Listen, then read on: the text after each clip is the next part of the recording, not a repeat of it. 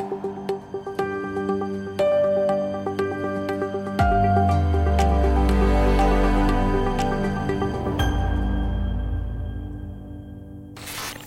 everybody, welcome back to another episode of Direct Connect.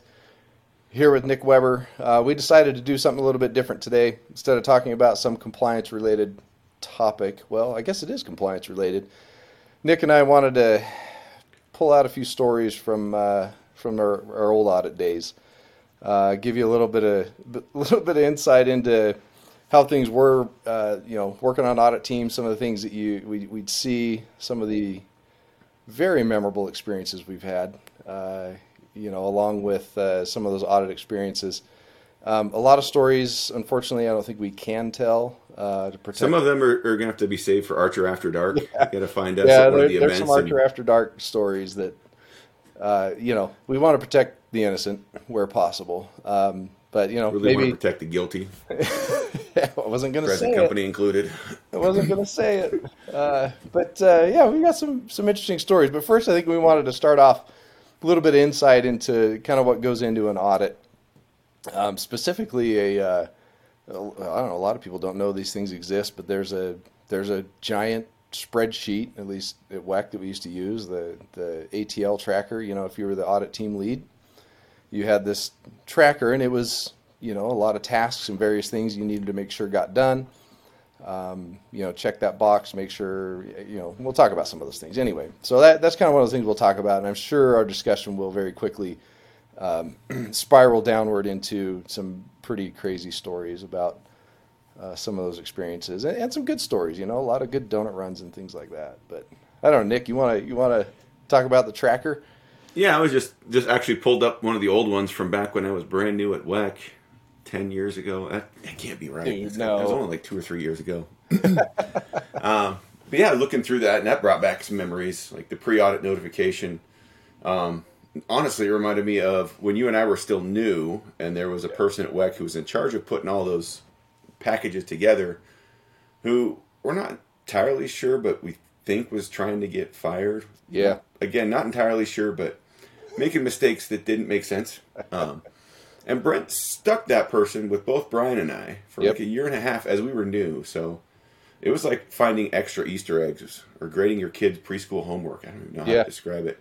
Yeah, there were a lot of things that just, everything goes in order, right? There's a certain system, there's a certain order of when things go out, and it really felt like this individual was deliberately messing up that order, including numbering DRs. I mean, how many times we have to pull back DRs of, oh wait, that wasn't DR number 32, it was DR 26 or whatever. So if you had an audit 2013, 2014 that Brian or I led, you may be entitled to compensation. Yeah. Oh no. That's the behind the scenes on that one. Yeah. Two rookie ATLs at that point, given somebody that was trying to manage somebody who didn't want to be there. Yep. And trying to manage that process that we didn't fully understand yet. So and that was always fun. Again, a lot of people don't see the dynamic, in the audit team on the backside, behind closed doors, whatever you want to call it. But there's a lot of personalities, there's a lot of opinions, there's a lot of varying motives, and it can be challenging. I think, Nick, you and I were fortunate. We had, I think it was one of the best audit teams, ever, of course, because you or I were on it. I mean, yeah. But it didn't come without its challenges, right? There's still a lot of back and forth and a lot of learning and that. We generally got along pretty well with the O&P team, but that was kind of like a step sibling relationship where it was. Some days you're best friends, and some days don't touch my drum set. That was always fun to manage too. And no, it wasn't drum set. It was don't touch my printer. Well,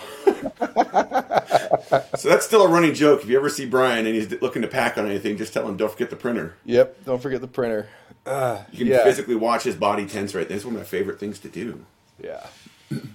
Yeah, you get stuck in a small room with 20 of your favorite work acquaintances for a week at a time. Yeah, you get to know each other pretty well, and you kind of understand what you can get away with, what you can't. On the positive side, you get to learn a lot too. Yeah, definitely. What Nick's really saying is you figure out which buttons you can push over and over and over again without, ending up in a brawl. So You learn So I those think personal interactions. we never got to brawl, but there was some yelling a couple times. Oh, It yeah. always surprised me who it was. Honestly, it was Yep. Usually the quiet ones. the quiet ones. Yep. Um, Usually. And then, the funny part about being in the audit is you spend all this time together on the road. You would all this time during the day, at the entity doing the audit, and then you all go out to dinner together. It's like I spend more time with the audit team than I did with my family, and you get to know people, like you said, really well, and you have a lot of fun in different cities and that. Yeah. That's one of the questions I've heard coming around WCAF lately is what Morgan does to keep his hair so luscious. I'm pretty sure I know, but I'm not giving a secret away. I don't know if he's got that right. patented or. Yeah. But you learn those things. Speaking of Morgan, one of my favorite things at dinner was, for those who don't know Morgan, pretty introverted, keeps to himself.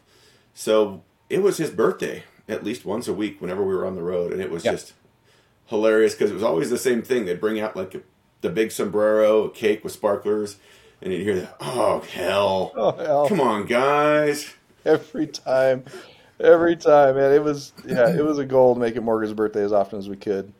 And There was a couple times we'd button hook on that one, like once when Darren was sitting next to him, we made it Darren's birthday. So Darren's all excited, clapping, and they put it down in front of him and throw the sombrero on Darren. And no, not me. No, it's not me. Like, no, it is.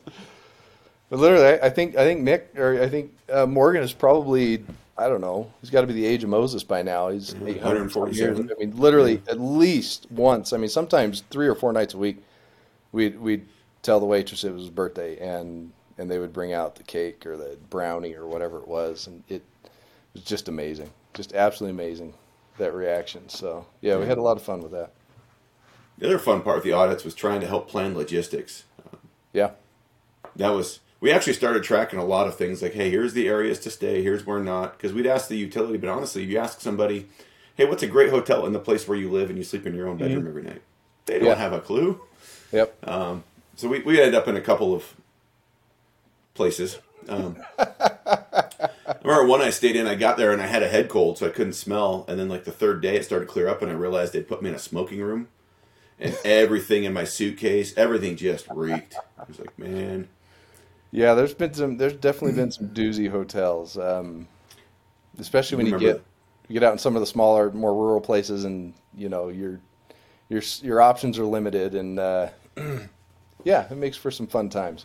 Every once in a while, you'd find the hidden gem though, like the random super nice hotel, like in the middle of a bunch of cow pastures. Where did this come from? Yeah. My favorite one though was the one, I think I was an ATL for it. When it was a nice hotel, we showed up like, man, we got good digs this time. Yeah. Walked into the room and there's earplugs on the nightstand. Kind of looked down, that's weird. Whatever. We go down to dinner. Like, that's I think odd. Brian, you might have been the one that brought it up, like at dinner. Like, Yeah, does anybody else get earplugs on their nightstand? What's with the earplugs? And everybody else had noticed it. Nobody wanted to say it. We found out that night that town doesn't have a noise ordinance on the trains. And there's a train track right outside the hotel with a parking garage on the other side. And a substantial transient population. So they'd lay on the horn all the way through town to let everybody know to get off the tracks. Like every hour. So every hour. All night. Well, we ended that audit a day early because we were ahead on some things, but we couldn't have gone another day. Everybody was punch drunk and stupid.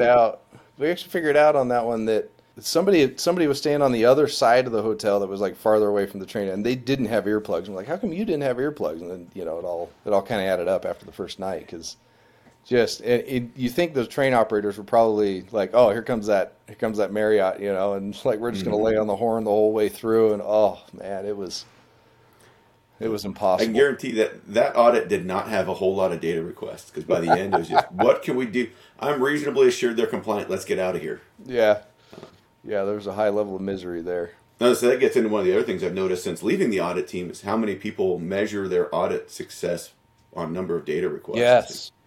Yes. There's this whole underground fight club over who can have the least number of data requests, and that equals success on the audit. And here to tell you, it's not always the case. It's rarely the case. If you get your audit team put in a hotel where they're getting woken up every hour, you're not going to have a lot of data requests because they just want to go home. Yep. Yeah, one of the other things I remember coming into some of the places where we did get into those stretches where we had back-to-back-to-back audits, and there was one, I don't remember if you were on it there was a few of us who traveled 2 weeks in a row, which is pretty rare. Mm-hmm. So our offsite for an audit, we were actually on site with another entity. So Yeah. I think I sent like 3 data requests because I looked at everything and it looked pretty good. I'm like, yeah, I'm not going to dive. Whereas if I'd had another week, I would have dove just because I had time. Yeah, that's another aspect, I think, I guess insight, that folks don't realize, that your auditors are oftentimes overwhelmed, with the back-to-back audits. I know at least we were, and that did have a direct impact on how much, vigor, how much, scrutiny you could put into a particular audit or the next audit, or you're sending out data requests for 2 or 3 audits down the road. Yeah, it gets hard to juggle, and believe it or not, yeah, the number of DRs you get could have actually been a function of how tired your auditor was. I mean, it's How tired your auditor was, who they saw last. yeah, I mean, if they were somewhere where everything was really well organized and wired tight, and they came in and maybe yours isn't quite as well organized, yeah, that you're going to get more audit. It's kind of that recency bias. I mean, let that be a lesson. If you're going after somebody who's got some Archer help in there, it's going to be a little harder for you. that's right. That's right. Shameless plug. Yep, that's good. Well, and two, it forced you, and we've talked about this before, Nick, but forces you to get really good and very efficient, at finding what you need. Obviously, back when we were auditors, we didn't have the ERT. It wasn't driven that way. It was, you had to go through all the documentation and extract. We had some templated ones though, like the SIP7, the bomb DR. Yeah, the bomb. Some of those big ones. Yeah, I had some of those, but it was trudging through that data, and you got very, very efficient at it. I mean, you learn very quickly to know. And by the way, for the record, nobody reads the RSAW. Yeah, that was a last resort. I'd rather have an interview than go back and read the RSAW. But we learned how to get the job done. It was certainly challenging in a lot of ways. Yeah, I always equate it to kind of flying over a giant forest. At 30,000 feet, do I see any smoke? Yeah. Nope. Well, I'm going to hit the areas that I know might have something then, and just kind of dial in from there. But yeah, we'd have some fun times with audit locations, where they'd put us, and the audit teams would arrive on site. Some of the digs were nice. They put us in a nice conference room somewhere. Other times it was a single wide trailer, like out in a parking lot somewhere. They wanted us as far away from anybody and anything as possible. Fortunately missed it, but I was on round 2 of the Rich Hyatt treatment. So I'm going to throw him under the bus all day long. You're going to do it? All right. I'm going to, yeah. I missed the first ones. It was right before I started. Yeah. Down in Arizona in August. Held a 2-hour safety briefing out on blacktop in the parking lot. I made the audit team so miserable they just wanted to get back into air conditioning. What he did to Mick and I was he forgot to tell us they changed the start time. So we get out to this power plant. Hour and a half before Bill shows up, just watching prairie dogs for an hour and a half. Waiting. No cell coverage, middle of nowhere. Oh, and he shows up immediately apologizing. Oh, sorry. Yeah, you son of a... Yeah. Or the times when you had a 4 or 5 hour drive to do a site visit, and you find out the entity, had a plane, and they had it nice and easy, a 30-minute flight, and you were in the freaking car for 4, 5, 6 hours, by the time you get there. And I went the other way. When I was running the audit, I found, all right, we're all going to go the same direction. We're going to drive together. I'm going to find the nicest restaurant I can. I'm going to get you all full of real good food and kind of sleepy. It worked for all but one of the auditors. Yeah. It was always nice when they split out the O&P and SIP audit rooms. Yeah, that's true. It's always nice to have because separate rooms. There's always 2 different major conversations going at any one time, and they're similar enough to be kind of confusing, but different enough that they don't overlap. There was one time we were in one of the conference rooms that had a camera in it, and I don't remember if you were there in that one. I think you were, where we we're sitting there, and somebody kind of notices, oh, there's this camera up in the corner, and it was a PTZ, and as we're looking at it, it rotates around facing us, and we're like, wait a minute, that doesn't seem right. And so you reach out to the entity hey, what's going on in here? Yeah, and wonder how many of our rooms were bugged, I'm not saying, Grant, that there was a camera in the audit room. I'm not saying there wasn't. I will say there was no audio. We didn't have that, but yeah. Might have been doing that to mess with Darren since he was the audit team manager then. And oh yeah, that's right. I rarely miss an opportunity to mess with Darren. It's my hobby. Yep, love you, Darren. Some people eat donuts. Some people collect things. Leonard does Star Wars. I mess with Darren. That's what I eat. Yeah, Yeah. It's the whole reason I have a beard. Mess with Darren. Speaking of donuts, that's what got us started. On the audit team, we started doing donut runs kind of on the regular back then, and as an auditor, you end up going back to a lot of the same cities, multiple times, and so I have a crappy memory, so I like started keeping track of like, hey, where have we been? Where was it good? Especially you go to LA and we're in Southern California, there's just tons of donut shops. So we do a donut run a couple times a week, and then started keeping track of it, and that kind of snowballed, and I have a lot of fun with that with the donut. No, it's the dough show and donuts donut unplugged. side of things. Yeah, it's kind of growing the dough on empire. its own thing. What was the best surprise good donut that you had? We had that one. You were with me, as I remember. It was one by the Burbank Airport, and I don't have the name in front of me, but we happened to have either we just shown up and we were early, or we had extra time before the flight. We're flying out of Burbank for whatever reason, and there was just a couple blocks from the airport, and we hit that place, and it was not premium donut times. You realize, good donut times, like it ends at like 9 in the morning, right? And it had to Unless you're in Denver. True. It had to be late, late in the morning or something. But we stopped in there, and I remember it was phenomenal. It's tough to go wrong with donuts in LA. Yeah, it's very true. Especially if it looks divey and shady, and like you might get shot in the parking lot. That's going to be a good donut. Or as Darren always said, it's a money laundering operation, right? I'm not going to quote what our friend from MRO said about it. We'll just move on. I don't think there's enough bleep to bleep all that out. So no, we'll break Mark's bleep up. Yeah. Food was a big thing for the auditors, right? I mean, remember when it started to look like a rock star tour rider. That's when we decided we couldn't ask the entities to go get snacks for us anymore. Yeah. There was some. If you want, there was some raw concern. vegan grass-fed Wagyu beef jerky. You got to get that yourself. Some of the requests from the auditors were, I just want all green M&Ms, that kind of stuff, and it started getting silly. That got sideways. So we had to end up shopping for ourselves, right? Honestly, it was a win-win. We got what we wanted. Yeah. Usually it cost a lot less. There was no drama around it, except for when we get on a health kick, and then everybody who wasn't would get mad at us. Yeah. Not mad enough they'd go get their own snacks. Yeah, they'd still eat the granola bars or whatever we bought. Yeah. We weren't that healthy. There was that one entity that you remember they brought in home baked goods like every morning. One Bruce. of I can't remember what entity. I remember Bruce. Bruce's wife. Compliance manager. It was like Valentine's Day too. Yeah. His wife every night would bake, and the next morning we'd have like fresh brownies, fresh cookies, and it was like professional level baked goods too. It was phenomenal. And to top it off, so we finished the audit. We submitted a data request. You remember this? Requesting the recipe to the chocolate chip cookies, and it was like food. The standard was food 001 or something like that. Yeah, we literally submitted a data request to the entity asking for that recipe. And that was the one with the hotel with the train. That's how punched we were by the I end. couldn't remember. They all run together. It was. Yeah, we ended up with this recipe. They responded, to this. Yeah, that was. I think the response was something about was redacted or confidential information. Yeah. No way, they had fun with that one. Yeah, we had a good time. At first, we were a little suspicious, though, right? Because, you bring in home baked goods. I'm like, they stuff a bunch of X-Lax in these or what, Well, they started thinking like what we would do. Exactly. It was great.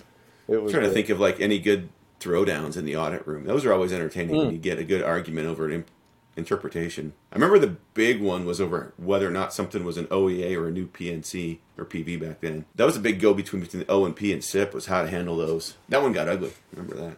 Yep.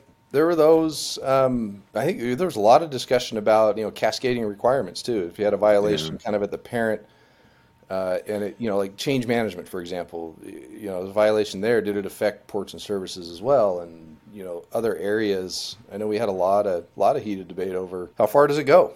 How that many was a big one.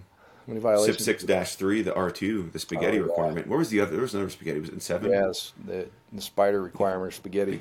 Do you hit everything on it, or you just hit the parent? It was easier, but honestly, it's easier in V3 to do it. Now in V5, the requirements are all still there, but they're all spread out, so it's kind of hard to cleanly hit that. But those were. Well, we were there for the transition from 3 to 5. That was a pretty big mind shift, to try and. There's still a low-key argument between Darren and I on one of the things in SIP 6. I think we're on the same page now, but it's Cold War. We don't talk about that one too much. Yeah. There's a wall built there or something. I don't know. Yeah.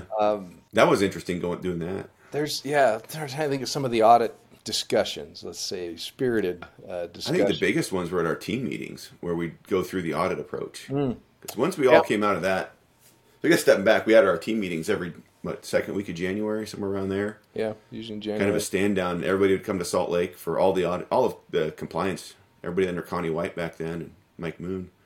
They'd come into Salt Lake and we'd have all the kumbaya meetings. Then we'd break out for a couple of days on just the audit teams. And work on audit approach. had a giant spreadsheet for the audit approach that you were in charge of that, weren't you? Yeah, for a while, just capturing that and kind of maintaining it. Yeah, that was always interesting, and we did the interview trainings too. You remember that? We had some fun. Oh, with those that. were fun. It was yeah. We'd have different scenarios.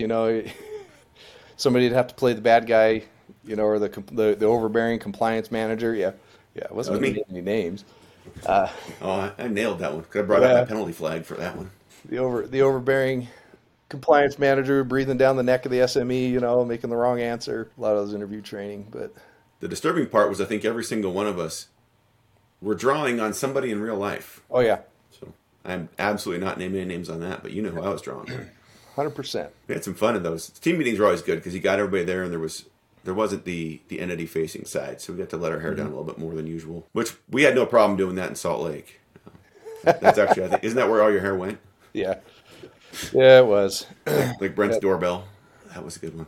Yeah, another thing a lot of people don't know. Nick and I, this might actually come as a shock to a lot of people that he and I were kind of pranksters. I know, it's so weird. Yeah. A lot of people just don't see it in us. They don't see us in that light. But we screwed with Brent Castanetto. He was our manager, manager of the audit team, and we screwed with him a lot. Well, it's so much so that we I bought 2 of the football penalty flags that we would throw out. Those were, if somebody went too far, that was the professionalism flag, and Brian and I each had one. Yep. How we end up in charge of those, I still don't know, other than we took the impetus to go buy them. No idea how that happened, but Brent had somebody allegedly put up one-way film on his office window because Brent always liked to look at himself. So those individuals thought maybe, hey, it'd be cool if we mirrored the glass on his window to his office, so that all he could see when he's sitting in his office was himself. Of course, everybody else could see in. That was very entertaining. I think the best one was the little the pull firecracker things. Yeah, with the little 2 strings you pull them apart and it pops. Yeah. Somebody, what did they do? Anything that moved in his office had multiple on there.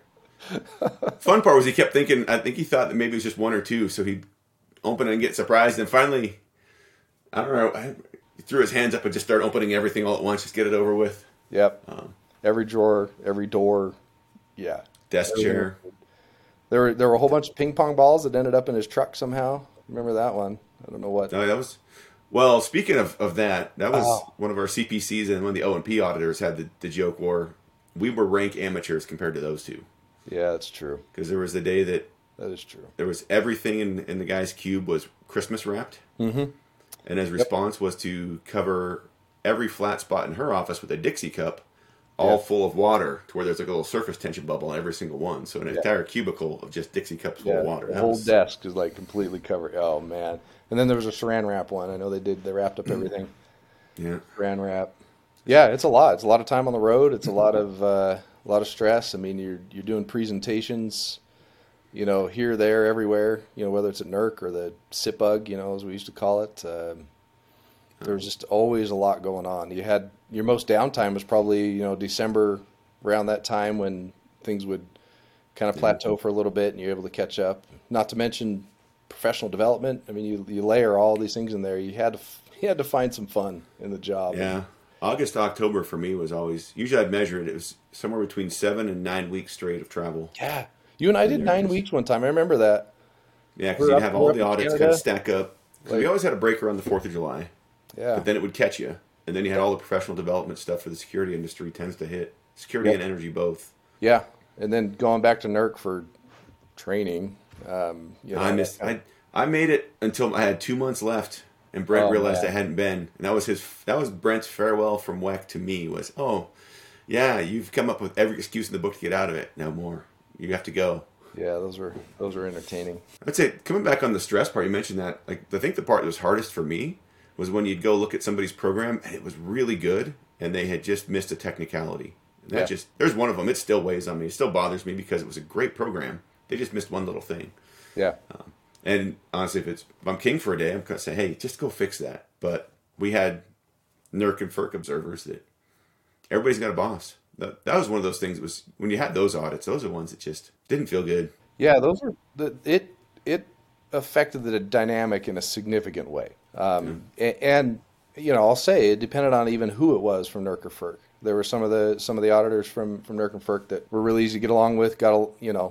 They understood how it went, and there were others who everything was a violation until you prove me otherwise. And they would take zero defect to the extreme level, and it's very frustrating for us. We're the ones left, trying to build this relationship and partner with these entities, evaluating their compliance, trying to help them improve, and you get somebody that comes in that just wants to absolutely slaughter everything. Remember the guy? That was a tough one. The dynamic would definitely be different with them in the room. Remember the guy who was directing us data requests to write, and then finally Brent stepped in and said, if you want to write it, you write it. Leave my team alone.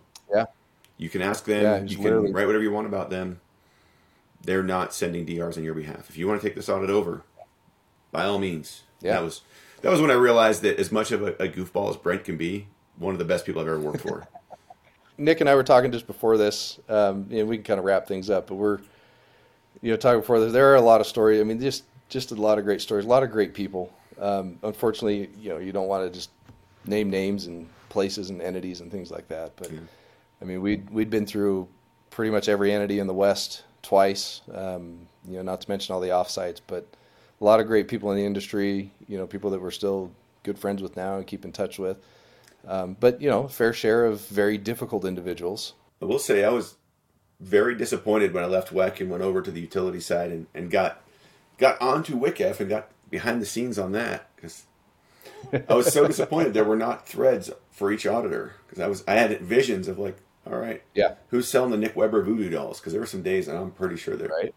So hopefully everybody found this a little bit insightful, entertaining. There's a lot that goes on in the audit teams, a lot behind the scenes, and as there is in entities. I mean, we've sat on the entity side of things, and we see all of the action that goes on behind closed doors, and especially during audits and prepping for an audit. So there's just as much that happens on the auditor side as well in their preparations and discussions and experiences, things like that. So give you a little insight into that, and obviously happy to share one-on-one any other fun experiences. If you happen to have a funny story, maybe about us, it would be really good if we had some of our old friends, from the compliance world. If you got a funny story, we'd love to hear it. Honestly, love to hear some of those that when we were auditors you couldn't tell us, but now that we're done, hey, there was this one time when you guys were there on audit and we did or didn't, whatever. I would absolutely love to hear something like that. I did have one of those. I know there's stories out there. First we got the grant, somebody came up, hey, you know how much stuff you guys didn't see? I said, yeah. Oh, yeah. Yeah, definitely. So, yeah, love to hear from you. Look forward to hopefully hearing some of those stories and that. But, yeah, so thanks again, everybody. Appreciate it, and we'll see you on the next one. Not only is Direct Connect available to listen to, you can also watch each episode on our YouTube channel. Just go to youtube.com/@ArcherU. If you're interested in who we are and what we do, you can head on over to our website at archerint.com. You can also follow us on our social media platforms. Archer International on Facebook, Archer Energy Solutions LLC on LinkedIn, and @ArcherSEC on Twitter. Thanks for listening, and check back every other week for brand new episodes of Direct Connect.